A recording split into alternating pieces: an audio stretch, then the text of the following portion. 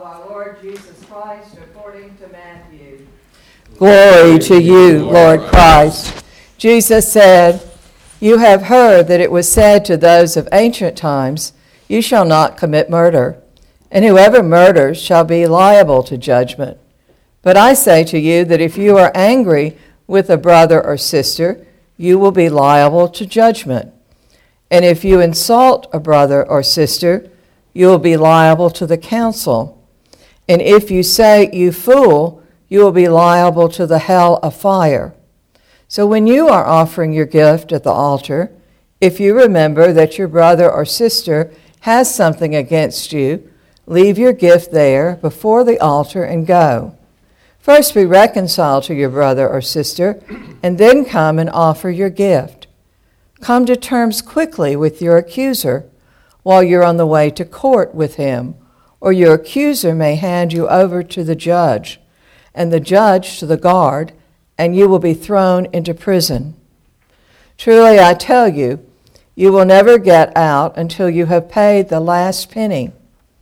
You have heard that it is said, 'You shall not commit adultery.' But I say to you that everyone who looks at a woman with lust has already committed adultery with her in his heart. If your right eye causes you to sin, tear it out and throw it away. It is better for you to lose one of your members than for your whole body to be thrown into hell. And if your right hand causes you to sin, cut it off and throw it away. It is better for you to lose one of your members than for your whole body to go into hell. It was also said, 'Whoever divorces his wife, let him give her a certificate of divorce.' But I say to you that anyone who divorces his wife, except on the grounds of unchastity, causes her to commit adultery. And whoever marries a divorced woman commits adultery. Again, you have heard that it was said by those of ancient times, 'You shall not bear false witness, but carry out the vows you have made to the Lord.'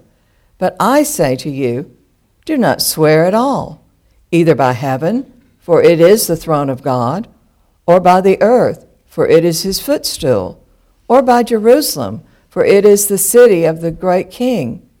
And do not swear by your head, for you cannot make one hair white or black. Let your word be yes, yes, or no, no. Anything more than this comes from the evil one."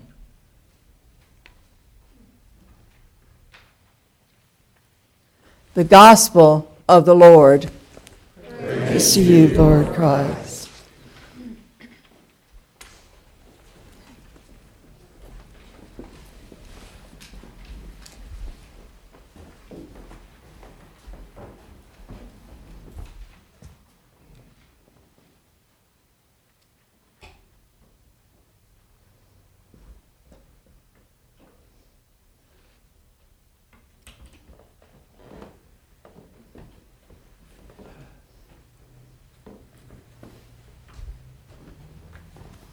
In the name of the Father, and of the Son, and of the Holy Spirit. Amen.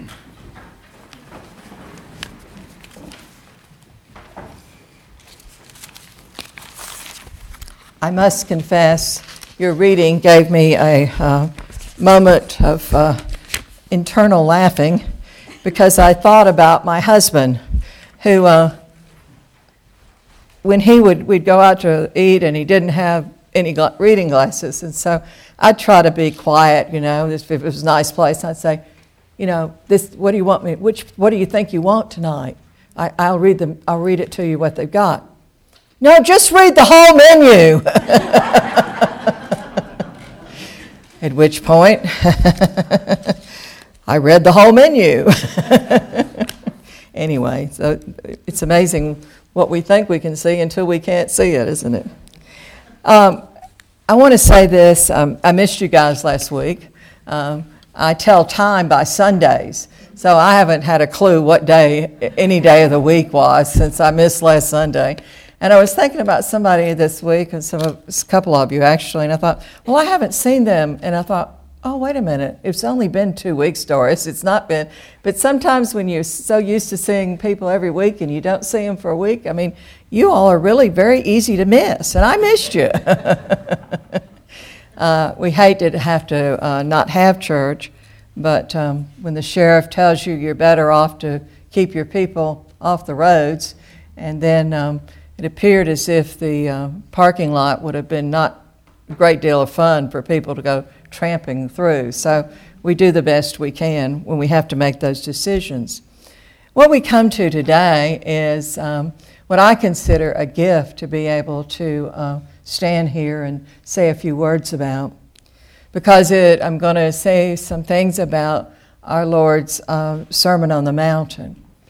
Now, this in Matthew is where Jesus is up on the mountain, and the disciples, his followers, it's not just the 12 now.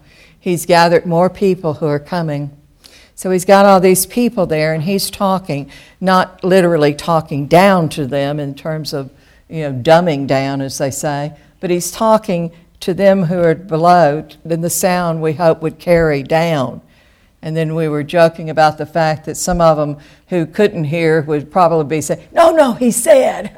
So they'd translate as the sound went on down so that they would know what Jesus said. Sometimes we forget that or maybe a lot of times we forget, they didn't have any way to go back and reread the sermon or go check it out. I mean, you hear it, and then you have to kind of piece it together. So we're so grateful when we have these kinds of words from our Lord. On the 2nd of February, our reading that day, had it not been the presentation, would have been about the Beatitudes, or we would have read the Beatitudes.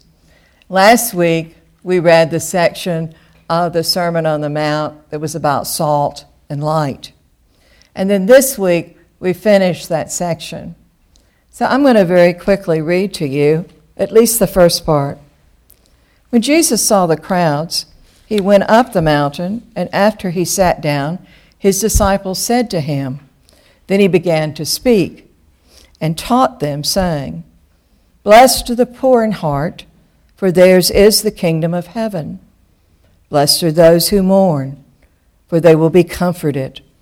Blessed are the meek, for they will inherit the earth. Blessed are those who hunger and thirst for righteousness, for they will be filled. Blessed are the merciful, for they will receive mercy. Blessed are the pure in heart, for they will see God. Blessed are the peacemakers, for they will be called children of God. Blessed are those who are persecuted for righteousness' sake, for theirs is the kingdom of heaven. Blessed are you when people revile you and persecute you and utter all kinds of evil against you falsely on my account. Rejoice and be glad, for your reward is great in heaven. For in the same way they persecuted the prophets who were before you. And then he goes on to talk about the salt and the light. It's interesting that when he talks about the salt and the light, he doesn't say things like, you could be the salt of the earth. You might be able to learn how to be the light of the world. That's not what he says. He's looking out on these people, these faithful men and women who have decided for one reason or another to be there that day, to come and sit with him, to come and listen to him, to come and open themselves to be taught by him. And what he sees before him, just as I'm looking at you today, is that you are the source of light. You are the source of light. If the story of God's love is going to go out into the world and lighten the darkened places, you're going to have to take it there. Not on your own, but if you don't and you're waiting for somebody else, somebody smarter, younger, older, brighter, richer, poorer, whatever, to do that, it's not going to happen. So in a sense, we're not nearly as separated from the words of that sermon as we might think we are. Because I truly believe if our Lord were standing here today and trying to explain to us who we are to Him, if He were to be here and was trying to encourage us to be with Him in the way He needs us to be with Him, He would be saying the very same thing to us. You are the light of the world. That's your job. You are the light. Carry your light. Be there in the darkness of other people. I've given you the words. I've shown you the way. I gave you a heart. I gave you a heart of love. All you've got to do is just reach down into that heart of love that is of God, and you will find your light to share. It's in you. And you who have been baptized, you not only have that part, but you've been blessed. You've been marked as Christ's own forever. You've been given everything you need to be a light carrier into the world. How important you are. How blessed you are that God has seen in you what God needs to change the world. If we don't believe that, if we don't believe that in our gut, we're not going to be what God wants us to be. I'd even go so far as to say we're not going to be able to be and continue to do what God needs us to do. That's our job. And what about this business of being salt? One of the things that salt did in the ancient world was to preserve food, preserve meat, so it wouldn't rot so fast. It would hold it off so they would have protein for a longer period of time. And I keep thinking about the fact that you and I are the salt of the world because we're trying to keep the earth from rotting. We need to be the salt. We need to be able to see where people are wasting away, where the goodness is being taken out of them by situations and by tradition and by racism and all the other isms. People in prison who are not being taught how to get out and live. They're only not even being taught how to live in the prison system. We have a duty, my friends, to preserve the earth from rotting. Some of us would immediately think about that in terms of climate change. We are those people that have to raise our hands up and say no.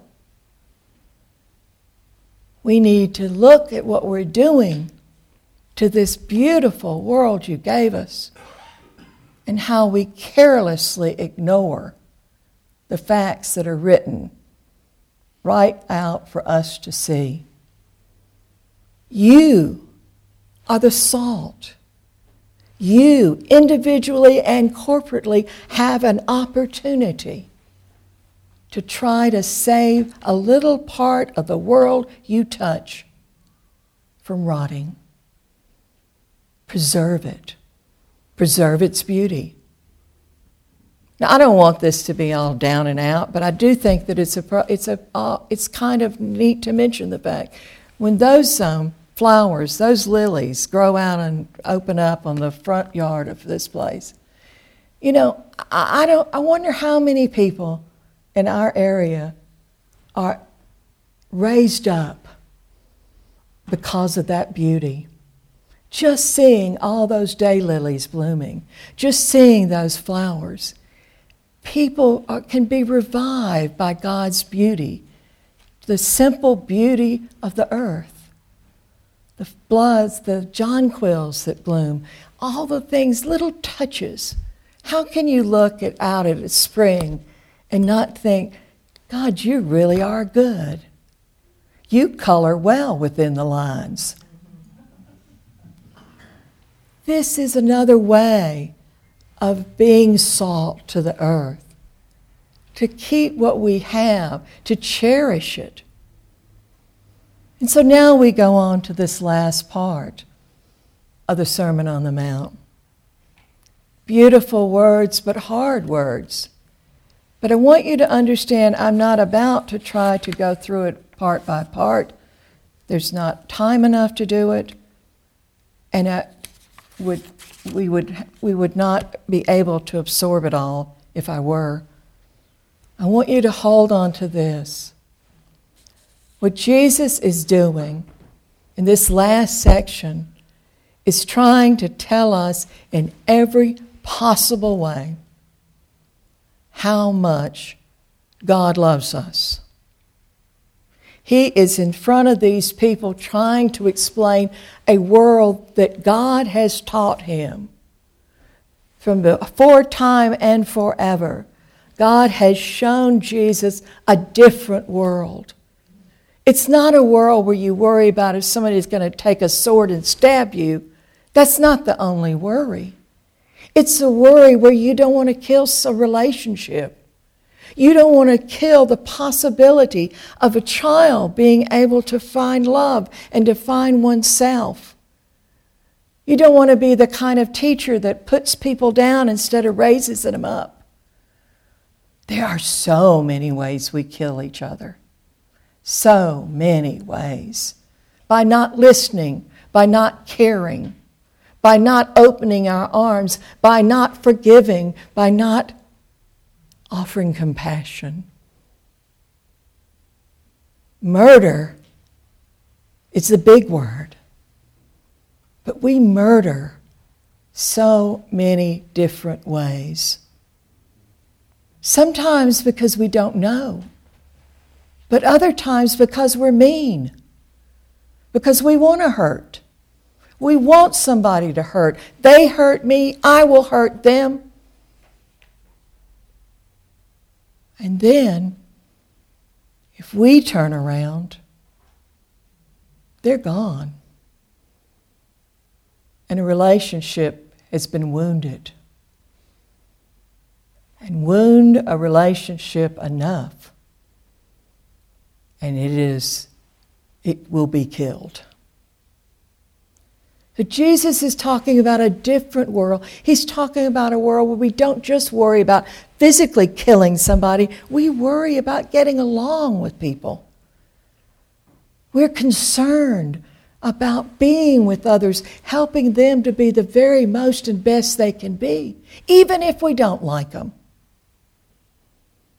How many times have you reacted to somebody and virtually wrote them off, and then God, in God's own humorous way, put you back together with them?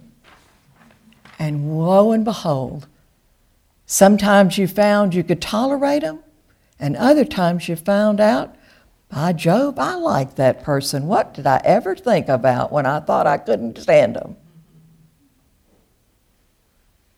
That's the world Jesus is trying for us to see.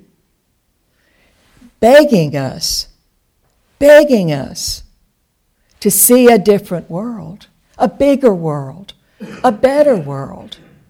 Yeah, we're going to get slapped down sometimes. We're going to get black eyes. We're going to get bloody noses. We'll get our toes stomped on, and we may get the door slammed in our face. So what? So what? If we try to bring about that world that Jesus is wanting us to see, then we're in good shape. We're okay. We can come home and slam a few doors and ram a few cabinets and say, well, I'll probably wait a while before I'll try that again.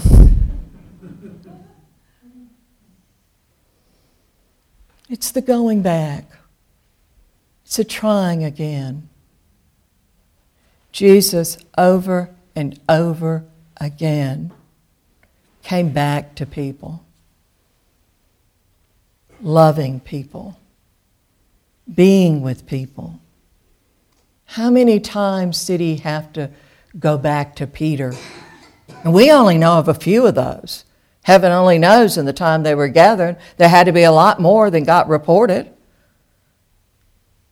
But he loved Peter. He loves us. And he wants us to love people like he does.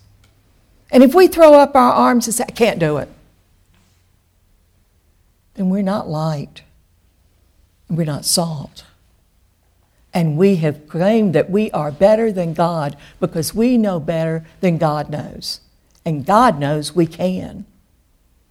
We can shine the light. We can be the salt. We can have relationships that matter. And not just to us, but we can teach others how to have those relationships. Jesus is begging us to love God, to obey God, and to hold fast to God. Love God, obey God, hold on fast to God. And if we'll do that, day in and day out, moment in and moment out, we can be what God says. We can change. We can change something between now and whatever time we have left on this earth. We can. Because he told us we could. He told us we could. I began Epiphany reading some words of a song that was later sung by Paul McCabe. I'm going to read a part of that again. There is a longing in our hearts, O Lord, for you to reveal yourself to us. There is a longing in our hearts for love we can only find in you, our God. God has that longing in God's heart for you. God wants you to see yourself the way God sees you, to trust it, to feel it, to act on it. Yes, there's a longing in our heart for God to reveal God's self to us. But the God of relationship says there's a longing in God's heart for you to be my child, my image, my gift to the world. Amen.